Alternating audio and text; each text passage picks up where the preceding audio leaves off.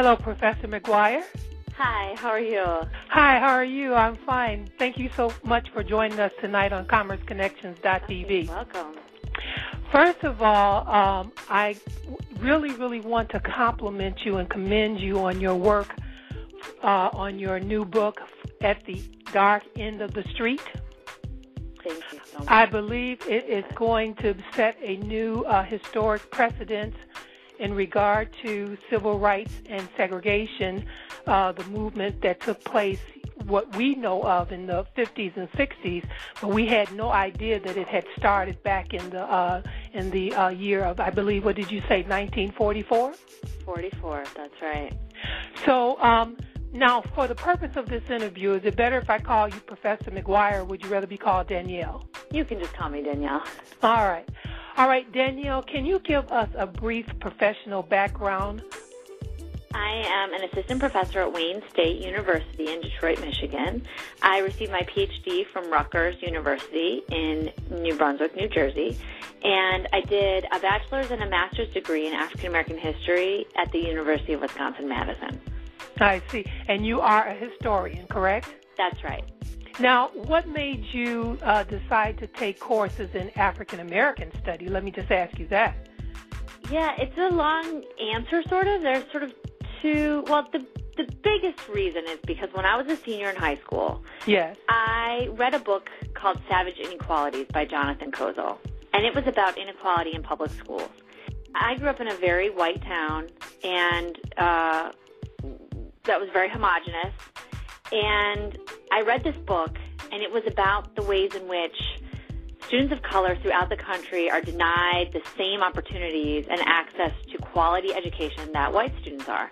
And I was appalled. I felt like I had been lied to my whole life, because I was raised to believe everyone was equal. And I believed it, in my naive, young way.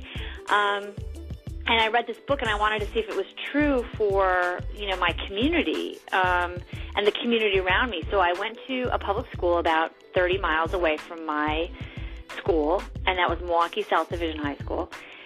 And it was totally different. The students there were receiving an education that was significantly less thorough than my education. There was no college counseling office. There was a military recruiting office instead. The AP courses were courses that, I would have taken in like the 8th grade instead of senior year in high school. And the top seniors had scores on the ACTs and SATs that were way low. I mean, there was no way we were competing with one another to get into college. And it was clear that the schools were inherently unequal. So that sort of started my quest to understand how we got to that point as a nation.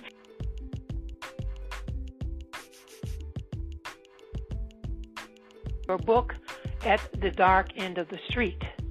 I was listening to a radio interview, and they were interviewing activists from Montgomery in the bus boycott. And one of the men said that Gertrude Perkins was the most important woman in the Montgomery bus boycott, but no one's ever heard of her. And I was listening, and I said, that's right, I've never heard of her. Who the heck is Gertrude Perkins? Everyone knows it's Rosa Parks, right? Right. So I, hit the books, couldn't find anything about Perkins, and so I went to the archive, and I found out that Perkins was a woman who was brutally raped by 2 white Montgomery police officers in 1949. And her protest, her public protest and testimony launched a movement in Montgomery that lasted for at least 2 months, put the whole city on notice that African Americans were no longer going to tolerate white men's abuse of them any longer and without impunity.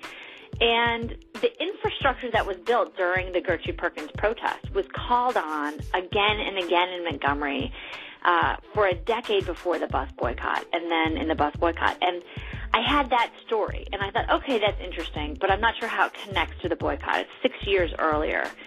And then I started doing more research, and I found, a decade's worth of cases in which black women were violated by white men, particularly employers, bus drivers, police officers, and the black community, especially black women, and people like Rosa Parks and Joanne Robinson, people who are prominent in the bus boycott, who we know something about. They're active in defending black women from white male sexual violation. I see. In the early 1940s and 1950s. And so it was like it opened up a whole new window into looking at the movement. I see. And yes, as a matter of fact, I believe I read something about the lady you just spoke about, and they were saying that Rosa Parks is not the first one who stood up for her rights as far as riding the bus. That's right. There were a number of women before her. There was a young girl, in particular, Claudette Colvin, who was arrested and beaten by the police. And, the problem was in the 1950s that you had to have the right plaintiff. The 1950s was a time when the nation was plunged into the Cold War, and segregationists in the South had been angered and were very nervous and upset by the Supreme Court ruling banning segregation of schools, and so they were on the defensive. So African Americans in Montgomery had to pick the right person to serve as a symbol for segregation. The person they chose was Rosa Parks because she was respectable, she dressed properly, people thought highly of her. She was working class, but she had middle class mannerisms, and so everyone could kind of get behind Rosa Parks. She also happened to be one of the most radical militants in Montgomery at the time, although, any portrayals of Parks today sort of leave that part of her out. Right. I remember in your book you write about her grandfather inspiring her through the speeches of Marcus Garvey, correct? That's right. Her grandfather is a Garveyite, and so they're Black Power advocates. They believe in Black nationalism. Rosa Parks was raised to believe that you don't really turn the other cheek. She believed in many ways and was raised to believe in self-defense. After the bus boycott, she became an ardent admirer of Malcolm X and of Robert F. Williams, who was a militant leader of the NAACP in Monroe, North Carolina, who advocated armed self-resistance. She spoke at his funeral in the 1990s, and she was part of the Black Power movement in Detroit. So, again, this is part of Rosa Parks' history of radical activism and militancy, her fierceness that we never hear about. I see. And so that initiated the project from you digging through the archives, and then what made you decide to make a book out of your research? I didn't know that this was going to be a book when I first started. I was just interested in these stories, and so I started reading about them. I read Black newspapers from the 1940s and the 1950s, and on the front pages of every copy that I looked at was a story about an attack on a Black woman by a white man or a group of white men. And so I thought, there's something to this. This isn't just one incident here and there. This is happening again and again and over time and over space. And the attacks are stunningly similar. They're ritualistic. And they seemed very similar to the attacks I had read about during slavery. To be the evidence mounted, and I had no choice but to write about it because the evidence presented a story that hadn't been told before. I see. And so now let's go a little bit into the book. Let's talk about, and I always ask authors, your dedication page, because you dedicated this to Reese Taylor, right, and then you also dedicated it to your new daughter, Ruby, and I want to know, why did you combine the two? Well, the two of them represent for me the past and the future. Reese Taylor never received justice, and she's still searching for justice. She's 91. She's still there. And I believe that her testimony in 1944 and her continued testimony today about what happened to her, her courage to still speak out today, enabled future generations of women to speak out and to let go of the shame that surrounds sexual violence. And so I feel like Ruby, my daughter, and myself, we're standing on Reese Taylor's shoulders, and we're standing on the shoulders of all of the women who paved a way for us today. I see. And so, and that being said, what I want to do is I want to remember the survivors, them as victims, their struggles and their triumphs, and then bring Rosa Parks in and how she started to help Reese Taylor. So now, can you tell us a little bit about Reese Taylor? Yeah. Reese Taylor was in her early 20s in 1944, and she was walking home from a church revival in Abbeville, Alabama in September, and a carload of white men picked her up off the street, drove her to the woods, and they gang raped her at gunpoint.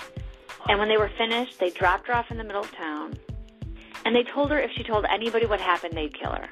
It was a real threat in 1944. I'm sure. And so what happened? I thought one of the gentlemen did not participate.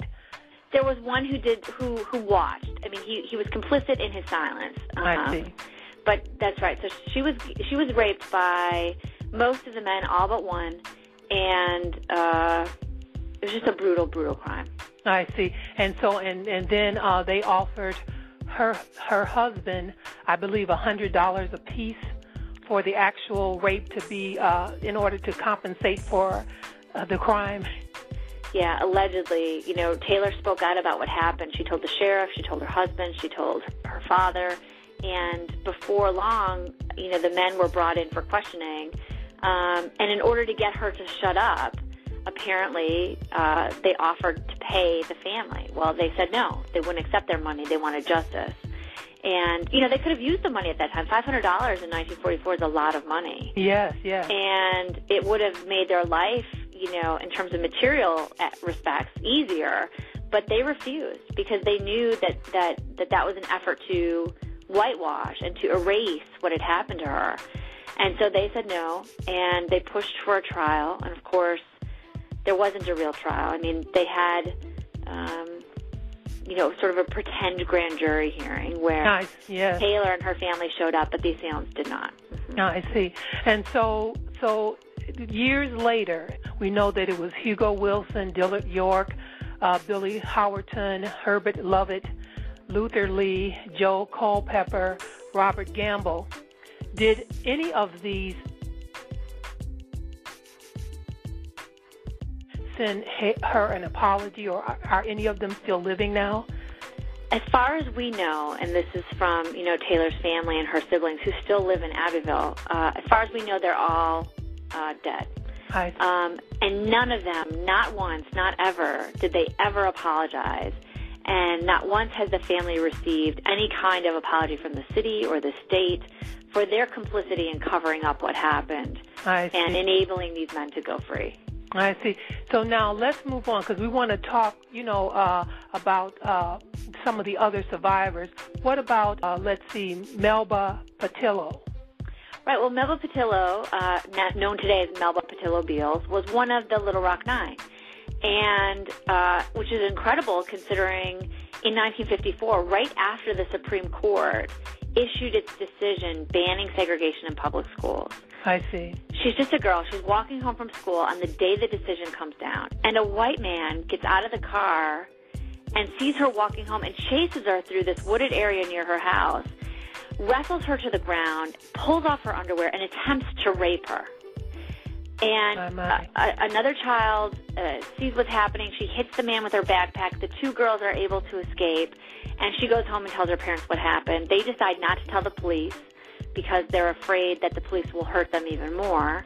And they keep it to themselves until she tells her story in her memoir. I see. But then she goes on to become an activist in Little Rock, so I think that that's really important because she didn't let the shame of sexual violence hold her back, right? She didn't let them take her soul. Mm-hmm. I see. Now, what about Annette Butler? Annette Butler, this is a really, you know, sad and interesting case. Annette Butler, in 1956, she's a young woman in Mississippi, and there are some white men who, Ollie and Ernest Dillon, and Olin and Derora Duncan, 4 white men, and they decide, and this is what I saw again and again, that they want to go out and find a black woman to have sex with. And so they just go and find one. They take somebody. And that's exactly what they did with Butler. I'm glad you said it like that they just decided that they wanted. Yeah. Because the more I read your book, I said, you know, this is not just a thing of terror. This is something that they want to do. It's almost like hunting rabbits. That's right. That's exactly what it is. They get the urge and they decide that this is what they're going to do. And they say, we're going to go get an N woman. That's what we're going to do. Right. And so that's what they do. They go looking for someone. They actually find a black man working in the fields, and they, you know, point their guns at him and say, take us to a house with black women in it. Right. And the man, risking his life, takes them to a home, and there's a mother and a daughter there. She's 16 years old. And so they kidnap Annette Butler from her home. They drive her into the swamp, the Bogue Cheeto Swamp in Mississippi, and they take turns raping her. And then they leave her. They abandon her there in the swamp. Oh, my. She somehow makes her way to a stream, and there's some black men fishing, and they rescue her, and they take her to the police. She reports the crime. Again, this is before the women's movement. You know, this is before speaking out was even something that women could consider safe. But even more so, she's doing this to white policemen who are just as guilty of raping black women as are these random men. Exactly. It takes extraordinary courage for her to even talk to the white police in 1956. So she tells the police, and before you know it, the men are brought in, they're questioned. They admit to the crime, but they don't think they're going to get in trouble because this is something that's been happening since slavery, and most white men get away with it. Yeah. So they're actually put on trial. One of them actually pleads guilty, and he's sentenced to 20 years of hard labor, but the rest of them are acquitted by an all-white jury. Now, the really interesting thing about this case is that the judge is Tom Brady. Tom Brady is the father of the White Citizens Council, the sort of uptown Ku Klux Klan in Mississippi. And he wrote a book after the Brown decision called Black Monday, America Has Its Choice, Segregation or Amalgamation. So he is a staunch segregationist who is against integration at all costs. And he appoints the county's best attorneys to defend these young men who have integrated, you know, with black women. Exactly. So he's a total hypocrite, and he's full of shit, and he gives these guys every advantage, and they're acquitted, of course, by a white jury. The one who admits his guilt, he basically lectures him on how he's a shame to the white community and a shame to the white race. So he's not upset that he raped a woman. He's upset that he admitted that it was wrong to rape a black woman. Right. And so, in other words, they were still showing that they did not respect black women as humans, per se. Not at all. That's right. That's exactly right. And not only did that, but they couldn't even hold true to their own ideology of segregation. Right. Right, because their raping was really led by lust. That's right. Okay. That's right. Now let's talk about Betty Jean Owens, because when I read about her after she had attended some dance at was it a college dance or something? That's right. Florida A&M University, a historically black college. And I said after I read the part where one of her assailants kissed her on the neck, I said, you know what, this is not about trying to terrorize somebody and actually make them, feel that they're submissive to the right race. This is a lot of people sowing their oats. Yeah, because a lot of white men really believe that they needed to have sex with a black woman for their first sexual experience. Right. And they wanted to, Andisha Ida Mae Holland, who's in the book, talks about how everyone knew, among whites anyway, that white men wanted to have sex with a black woman before they died. And so, like I said before, they just went looking for a black woman, and they took her whenever they felt like it. Right. Because so often they were able to get away with it because white judges and juries didn't consider this a crime, and that's a legacy that's rooted in slavery. Right. And I think also you had mentioned in the book there was a quote that says, folks used to tell in the South no white man wanted to die without having sex with a black woman. That's right. That's right. That's Andisha Ida Mae Holland, and her memoir and her testimony about her own rape in 1955 is stark and saddening and just heart-wrenching because she was just 11 years old and she was raped by a white man who, she says the feeling took him and he took me. Just like that, she said, like lightning. Wow. Well, now let's move on to Rosa Lee Ingram, because I felt bad for her because she had children and she was raped by someone, a white man, and I believe she killed her assailant, correct? That's right. Well, it's murky. It's a murky case. Rosa Lee Ingram is a sharecropper. She's got, I think, 11 children, and they're sharing the land. They're sharecropping the land with a white sharecropper. This white sharecropper was harassing her repeatedly and attempted to rape her one afternoon, and she fought back, and her sons came to her defense. So they got into a fight, and I think in defending their mother, they knocked out the white sharecropper, and he ended up dying from the assault. I see. So no one could really prove who hit him, which was the blow that killed him, because they were all sort of struggling for their own safety and for their own freedom and for their defense of their own bodily integrity.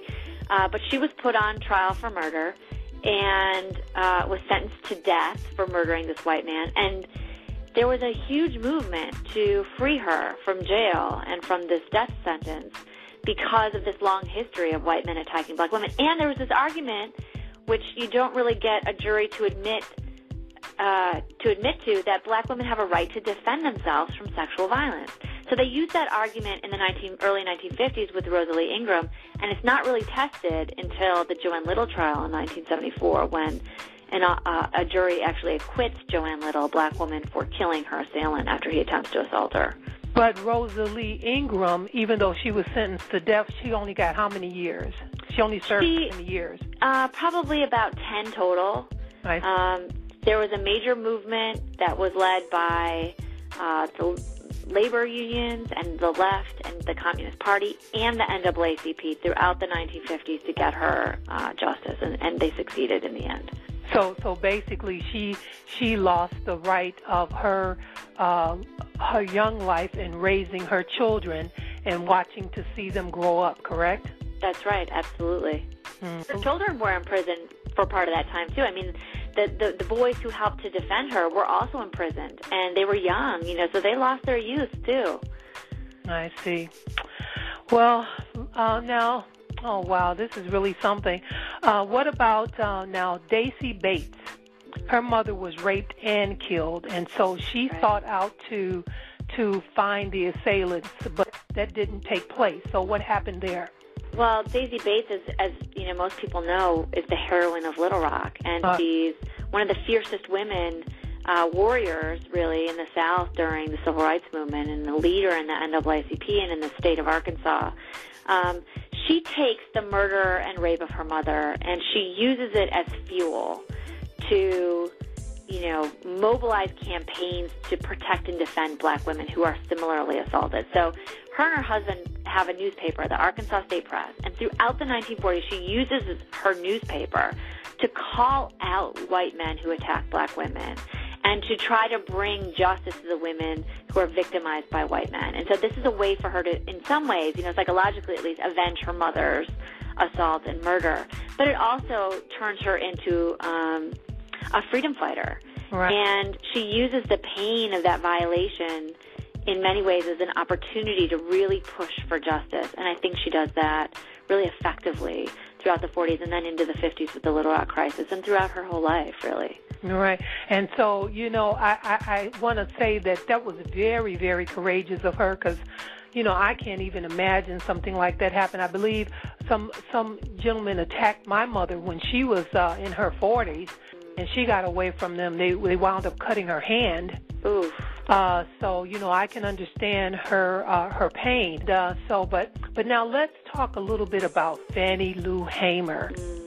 Fannie Lou Hamer, again, another warrior for freedom in the South. I mean, what's so interesting about all of these women is that, a number of them become civil rights leaders and icons, and their testimonies help to mobilize communities in defense of civil and human rights. And so, but before that happens, of course, they have to be strong enough to withstand not only the beatings and assaults that they're given, but also, strong enough to repeat the story and to testify about it in front of people and over time. Fannie Lou Hamer was a sharecropper for a number of years in Sunflower County, Mississippi. And when SNCC came to town and asked her to register to vote, she decided she wanted to register to vote, and she was kicked off the land that she had worked for, I think, 19 years. Just like that, registering to vote, she was evicted.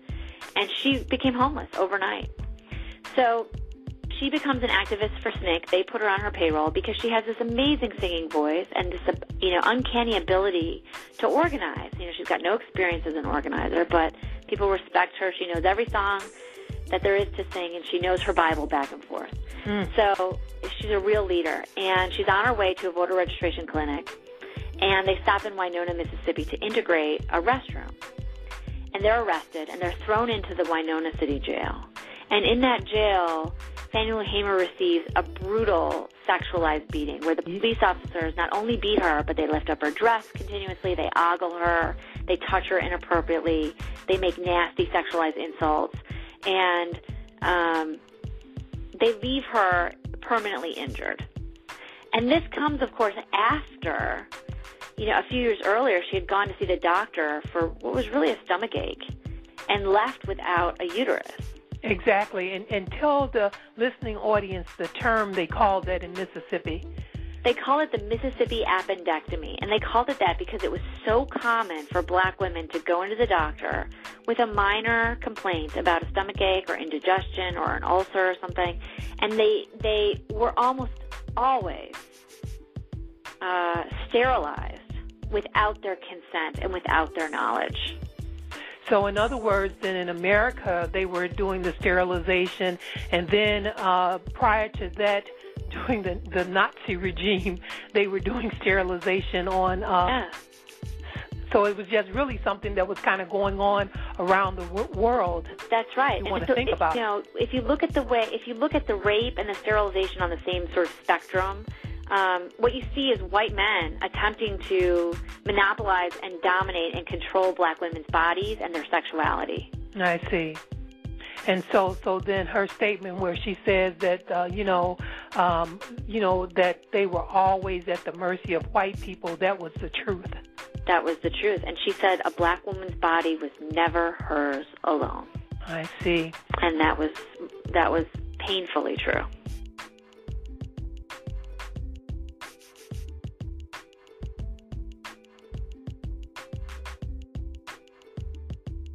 Viola Liuzzo is a very interesting individual. She's a white woman from Detroit, and she watched the voting rights marchers being beaten by the Selma, Alabama police on Bloody Sunday in the spring of 1965, and she felt the call. She felt the urge to go to Selma to help with the march.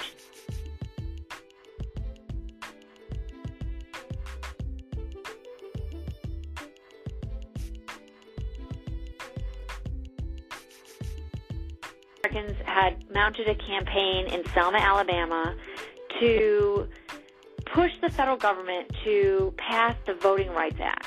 Now, in 1964, we get the Civil Rights Act, but it didn't include the enforcement of the 15th Amendment to the Constitution, which was enacted right after the Civil War. So African Americans still couldn't vote in 1965. In 1965, this is an ancient history. So they launch a march, to force the federal government to deal with the fact that they still don't have voting rights. And they choose Selma because Bull Connor, the sheriff in Selma, is a well-known bully and very violent segregationist. Yes. And they can count on him in many ways to be violent, so that the news cameras and the media and the nation will actually pay attention to black people's demands. So they launch a campaign in Selma, and they're ready to go out on Sunday. I can't remember the exact date. I'm sorry. For a historian, I have a terrible memory. And they're marching over the Edmund Pettus Bridge, and just as they, march over the hill of that bridge, they see waiting below at the foot of the hill, just headed outside town, is a flank of police officers with gas masks and on horseback with their billy clubs out, ready for what looked like war. Now, these are nonviolent demonstrators. This is the SCLC. This is King's Group. Yes, yes. SNCC had decided to stay out of this march because they didn't feel like they could totally be committed to nonviolence. So this is SCLC, nonviolent march, passive resistors. And they stop when the police tell them to, and they're waiting for orders. And the police officers charge into the crowd with their horses and their billy clubs, and they start beating people mercilessly. It's all captured on television. Most of America is watching the trials of Nuremberg on ABC, and ABC breaks to live images from Selma. So in some ways, the American viewing audience on television is seeing what's happening in Nazi Germany and watching the atrocities there, and then all of a sudden the camera switches to Selma, and it's the same kind of nonsense. and violence and hatred. Right. Exactly. That's what we were talking about earlier. And I like the term you use, nonsense. That's right.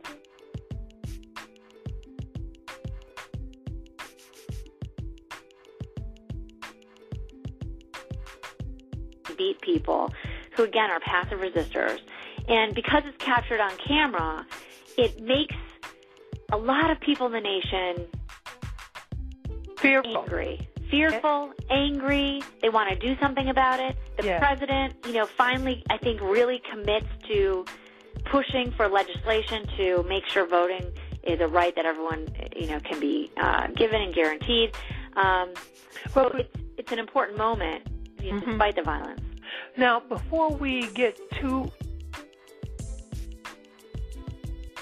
So, Emmett Till, he was really a part of this process that was going on to terrorize, and that's, you understand what I'm saying? In other words, the black women were being raped, so then the black men were probably, were being lynched, but they were retaliating as well. Right. And so maybe, it was a joke to him, and he was just a part of that era where these things were happening, correct? Right. Well, he's from the North. He's from Chicago. He's not trained in the same way that Southern black youth, particularly boys, were trained, and that is to not look at a white woman, to not talk to a white woman, to just avoid the white women, because, white people at the time, and I'm speaking generally, of course, I'm not talking about everybody, but generally speaking, the majority of the population, they were hung up on this idea that black men wanted to have sex with white women, that the only purpose of black equality was to, marry white women, which just was never, ever true. Mm-hmm. And white people were so worried about black men sleeping with white women, and they should have been worried about white men sleeping with black women, because they're the ones who are actually doing what African Americans called nighttime integration. Right, exactly.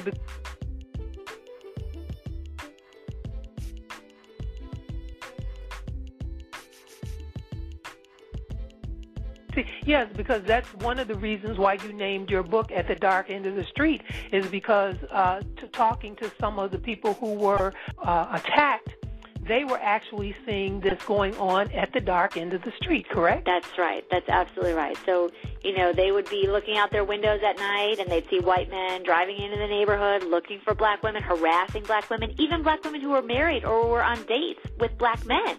White men had no shame. They would whistle at and cajole and harass black women who were with their husbands. It's just total disrespect. Absolute and total disrespect. I see. So now let's move on a little bit further. Let's talk about Mayor Gale with the bus boycott and the domestics who, the black women who used to ride the buses, and they decided to stand up for their rights. That's right.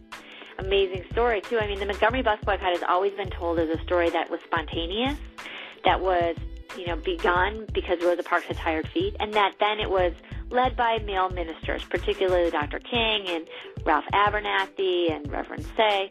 And, they played a very important and prominent role. I don't mean to dismiss them, but black women made up 90% of the Montgomery City Line's ridership.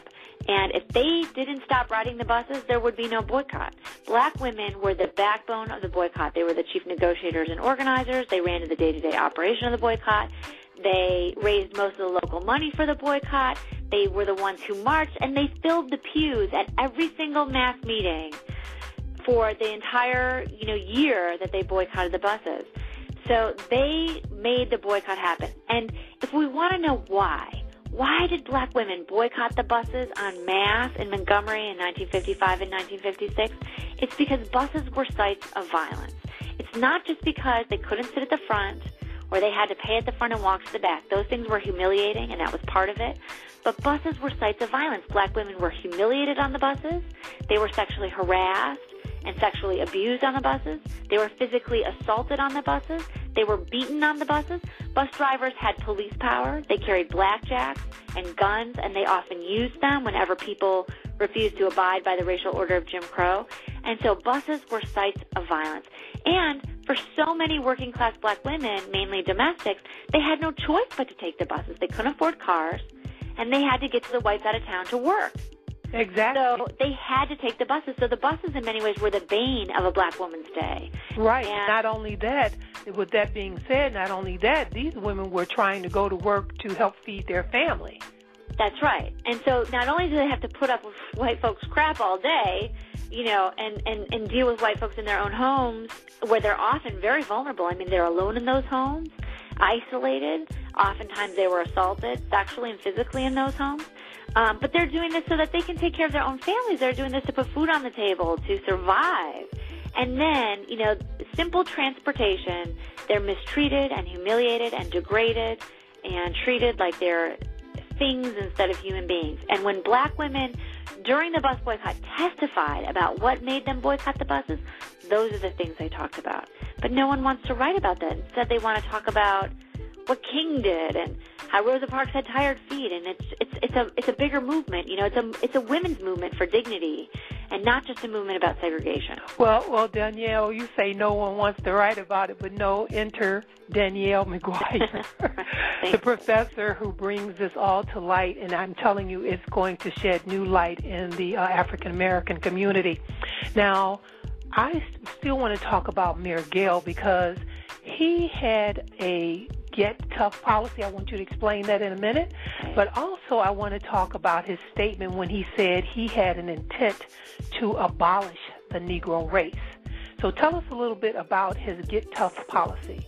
Yeah, so it's the third month of the bus boycott, and white people are pretty astounded. I mean, they really can't believe that African Americans had the wherewithal to pull off such an incredible movement. And they thought it would go for maybe a day or a week or something. So it's the third month of the boycott. Mayor Gale is really upset. He's just seething with rage that this boycott is successful and that the bus company is going to go out of business. And whites are embarrassed by this, right? Because it gives the lie to the fact that African Americans, in their minds, are inferior. Because here it shows that African Americans are superior, that they have a better system, that they don't need the white system. They can do without it. So Gale arrests everyone.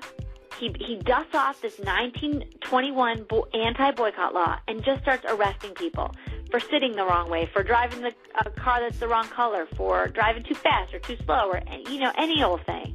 And Taylor Branch called it the largest wholesale indictment in American history. Right, and Danielle, I wanted to bring out a point here, too. And I remember reading in your book that you also stated that the women who were waiting to be picked up, when they were standing waiting to be picked up to, be driven to their job by, someone in their group, they were arrested, correct? Correct. And because black women are the main leaders of the boycott, they're also the most visible targets for retaliation by whites. So as they're waiting at those carpool pickup locations, they're attacked by whites who are passing by. They have eggs thrown at them and water balloons filled with urine often. The main leaders of the boycott, their cars are attacked, their homes are bombed in some cases, and night riders pass by at night firing bullets into their homes. So, women are also the targets of retaliation, at the same time that they're leaders of the boycott. So Gale tries to arrest everybody, and it backfires when everybody goes to the courthouse and they turn themselves in. They say, "Are you looking for me? Well, here I am. Go ahead, arrest me." Now tell the listening audience who were the people who turned themselves in. Well, Rosa Parks, for one, okay. Evie Nixon, Reverend Say, and then just a slew of women, Gladys Moore and Hazel Gregory and Georgia Gilmore and Martha Blackman, and, you just name after name after name. So you've got about 90 to 100 people that come to the courthouse all at once and say, "Go ahead, make my day." Okay, including Martin Luther King, correct? Including Martin Luther King, that's right. And they're really interested in Martin Luther King because they think, he's the new guy in town. Yeah. And they assume that this outsider, this communist, of course King is not a communist, has come in and stirred up trouble, gotten all the African Americans in Montgomery upset, and they were so happy before, which is, of course, a lie. And so they're really focused on King, and they think if they can arrest King and jail King, that the movement will end. And they learned something that day because the black women start testifying that King doesn't have anything to do with it, that it's their movement. And they boycotted the buses because of the way they had been mistreated and the way they had been humiliated. That's something that is very important to the African American community because they were hailing Martin Luther King for that. They thought that that was his victory. As a matter of fact, when he left the jail that evening, when he was released, I believe in your book it says something about, it says, behold the king, hail the king. They called him the apostle of the civil rights. Right. Is that correct? Right. It is correct. And, it's part of it is just the time period. It's the 1950s, and of course, people are going to look at the men as the leaders. It's the gender politics of the day. At the same time, you have to understand, I think, that black men during that time period were not given the opportunity to be leaders. And they were denied manhood by white supremacy. And so African Americans were really proud of King. King was an amazing orator and an amazing organizer, and he became, I think, he wasn't when he was 26, he was just learning. He was fresh out of graduate school, but he became, I think, one of the world's greatest fighters for human justice and human dignity. And so I don't mean to take anything away from him because I love Martin Luther King. Right. But in 1955, everyone focused on King because he was a man and because he was a minister and because he was upper class. And because he was a great orator. That's right. I mean, he had this gift, and there hasn't been anyone who's really been able to match it, I think. So Jet Magazine called him the modern-day Moses. That's right, as if he alone could deliver African Americans from the wilderness, which is just impossible, right? I mean, you needed the movement, and King didn't make the movement made King, and that's so true in Montgomery. And so that's what you just said.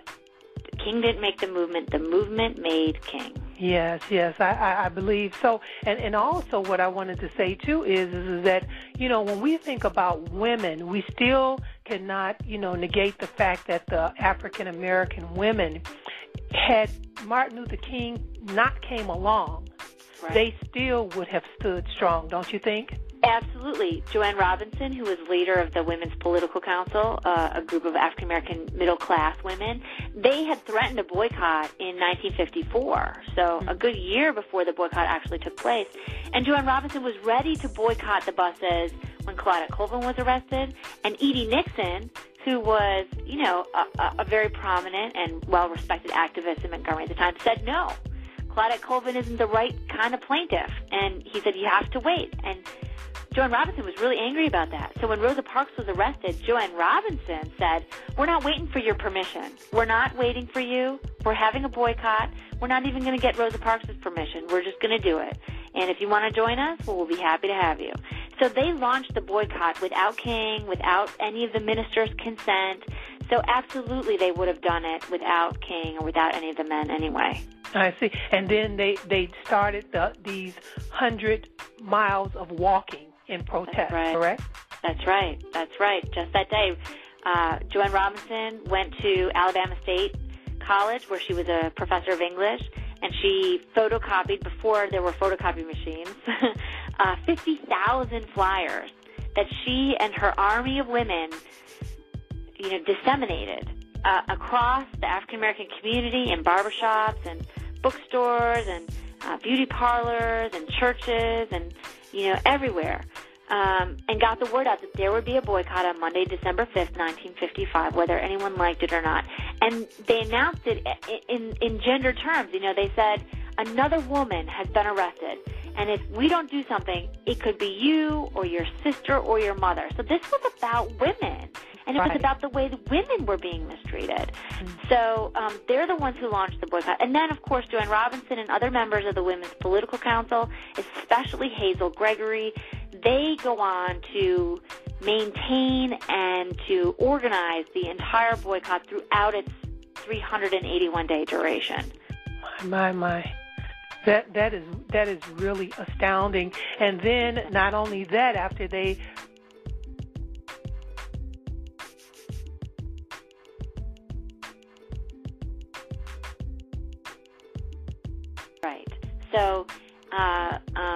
Browder versus Gale. That's Mayor Gale, and that's Aurelia Browder. That's the decision that ends separate but equal on public transportation. That's the decision that overturns Plessy v. Ferguson, the 1896 decision that made separate but equal the law of the land. We often think that it's Brown, the 1954 Brown versus Board of Education decision that overturns Plessy, but it's not, because Brown is an education decision. And in order to overturn Plessy, you need a transportation case. So it's Browder v. Gale, the case that comes out of the bus boycott, and for whom four of the plaintiffs, or all four of the plaintiffs, are women. And they are African-American women. And they are African-American women, that's right. Oh, I'm not talking about white women in any of this. This is the African-American women's movement. The Montgomery bus boycott is a black movement, period. It's really not even integrated, you know, the way that some of the other civil rights movements are. It's an almost entirely African-American movement. I think there's one white minister who's really, you know, active, and he's got a black congregation. And that's Robert Grace, but it is an African-American movement. So now, what did this lawsuit actually do? It actually ended the final chapter of segregation on public transportation? That's right. The Supreme Court ruled that segregation on public transportation was inherently unconstitutional. And in that sense, it overturns Plessy v. Ferguson's 1896 decision saying that separate accommodations on public transportation was equal. So it's an enormous victory for America, and it's an enormous victory for African Americans, especially those who fought so hard in Montgomery. After disclosing overlooked facts that revealed the sexual exploitation of African American women who endured decades of terror, tragedy, and abuse as the struggle for civil rights and desegregation in America, what would you hope the listening audience and those who read your book will gain from this astounding historical new information? Thank you. I want them to understand this history, and because the old saying, if we don't understand our history, we can never really. I sound like George Bush. I can't remember the quote I'm trying to say. If we don't remember the past, we're doomed to repeat it, right? So that's right. I think that we need to understand this history, and we need to understand it because we need to come to terms with it so that we can move forward as a nation. We've never been honest about the racial terror and crimes that have been committed by whites against African Americans, particularly African American women in this country. And we haven't been honest about the long history of interracial sexual violence. And I don't think we can move forward as a nation until we're honest about those things, until we can reconcile ourselves to that brutal history. But also, I think we need to understand this history so that we can understand that black women played such an important role in our freedom as women, as Americans, and as human beings. Right. And that we wouldn't even have a civil rights movement or a women's movement, for that matter, without the patient toil and testimony of hundreds of thousands of African American women.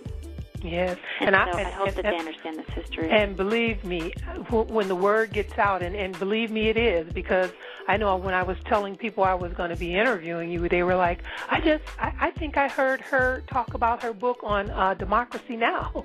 Oh, yeah. And I was like, yeah. I said, so, this is a book that is a must-read. It's a must-keep. It's something that, if people have a regimen where they, buy books and keep them in their repertoire, I believe that this is one that needs to be, in their repertoire. So before we go, Danielle, will you please give the listening audience your website? Sure. It's at thedarkendofthestreet.com, and you can read an excerpt. You can hear testimony from Reese Taylor and some of the other women. You can read articles about the other women. Reese Taylor is still looking for justice. She's 91. There's a movement, actually, to try to secure justice for her still. I hope people will look into that. And I hope that they read the book, and I hope that people feel comfortable contacting me about it, too, because I'm happy to hear comments and answer questions. Okay, and I will be contacting you soon. I want to thank you so much again for joining us tonight here on CommerceConnections.tv, and I can't wait for your next discovery. Thank you. All right, you have a good evening. Thank you, you too. It was so great talking with you. Okay, bye-bye. Bye-bye.